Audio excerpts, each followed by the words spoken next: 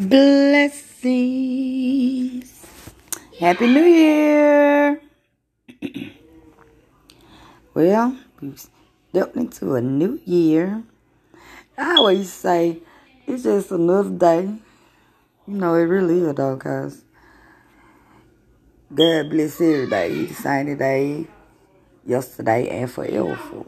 You know, we should always be pushing towards something better in our lives anyway. We shouldn't be saying they're going to be better than it was before. It's always good when it's with God. Life is always good when it's with God. You know, we woke up to another day, you know.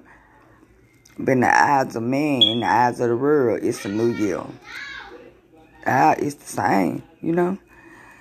Same thing, you know, we still got to continue to push forward. Even if it is a new year, we still got to stay focused, continue to do the things that we're supposed to be doing as far as elevating, building God's people up, seeking God's face on a day-to-day basis, continuing to read our word, continuing to pray, continuing to stay separated from the things of the world. We got to continue to do this stuff. Do it as much as we can. Seek God's face as much as we can. We just supposed to be continuing to do what we supposed to be doing for God.